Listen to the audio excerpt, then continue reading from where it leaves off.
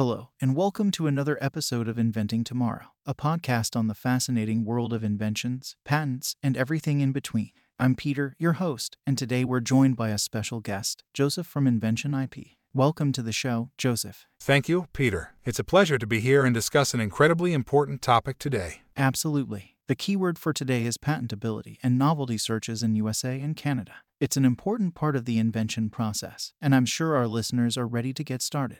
Let us begin by delving into the concept of patentability and why it is so important. Without a doubt, Peter, patentability fundamentally refers to the requirements that an innovation must follow in order to be eligible for a patent. The two major elements we'll look at today are novelty and non-obviousness. Non-obviousness incorporates the inventive step, which is the idea that the invention is not something that would be obvious to a person skilled in the relevant field. So it's not just about having a brilliant concept, but also about making sure it's not something that already exists or is clear to others in the area. That makes perfect sense. Let us now discuss the role of novelty searches in this process. Absolutely. Novelty searches, also known as prior art searches, are performed to evaluate whether an invention is truly innovative and has not previously been disclosed. It entails searching existing patents, journals, and other sources for related innovations or information that may have an impact on the idea's patentability. And how does this process differ between the United States and Canada? While the fundamental ideas are similar, there are some changes in the search method and patentability criteria. In the United States, for example, the regulatory authority is the United States Patent and Trademark Office, and they have their own rules for what constitutes novelty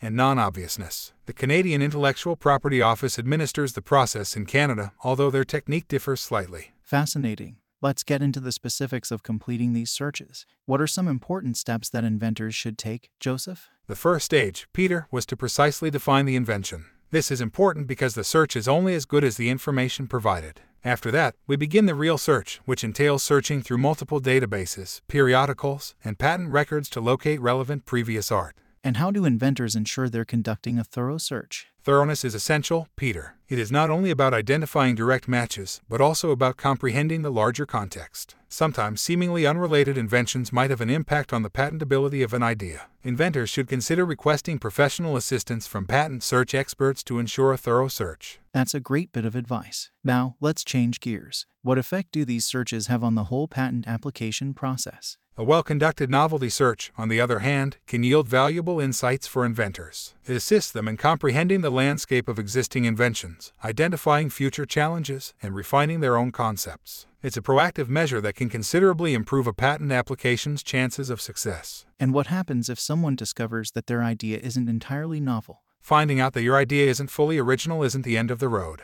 It could require going back to the drawing board to adjust and develop the notion. Alternatively, inventors may discover ways to distinguish their idea from others, making it really unique. Adaptability is key in this process, it seems. Joseph, as we wrap up our discussion, do you have any final thoughts or advice for our listeners? Certainly, Peter. My final piece of advice is that innovators appreciate the value of patentability and novelty searches early in the invention process. Consider it an opportunity to improve and refine your idea rather than a barrier. Seek professional advice as necessary, and keep in mind that the path to a successful patent is frequently a team endeavor. Well said, Joseph. Thank you so much for joining us today and shedding light on this critical aspect of the invention journey. Thank you, Peter. It was a pleasure being here. And to our listeners, thank you for tuning in to another episode of Inventing Tomorrow.